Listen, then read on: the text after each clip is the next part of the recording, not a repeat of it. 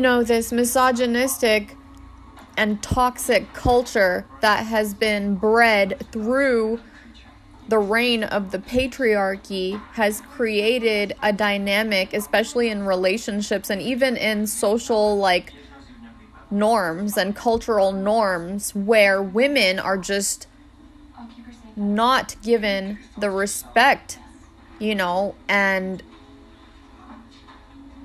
considered to be as important as they actually are.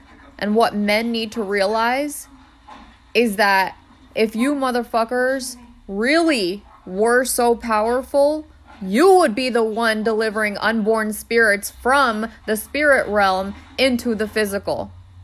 I feel like for centuries, men have repressed women in every way, and especially when it comes to their sexuality, which is so closely connected to their spirituality.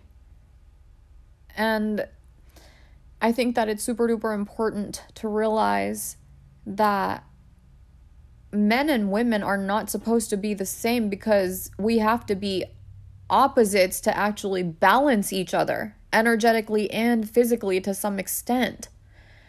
And people should stop expecting women to do the same shit that men can do, and for men to do the same shit that women can do, because it's really not supposed to be like that. Look at nature.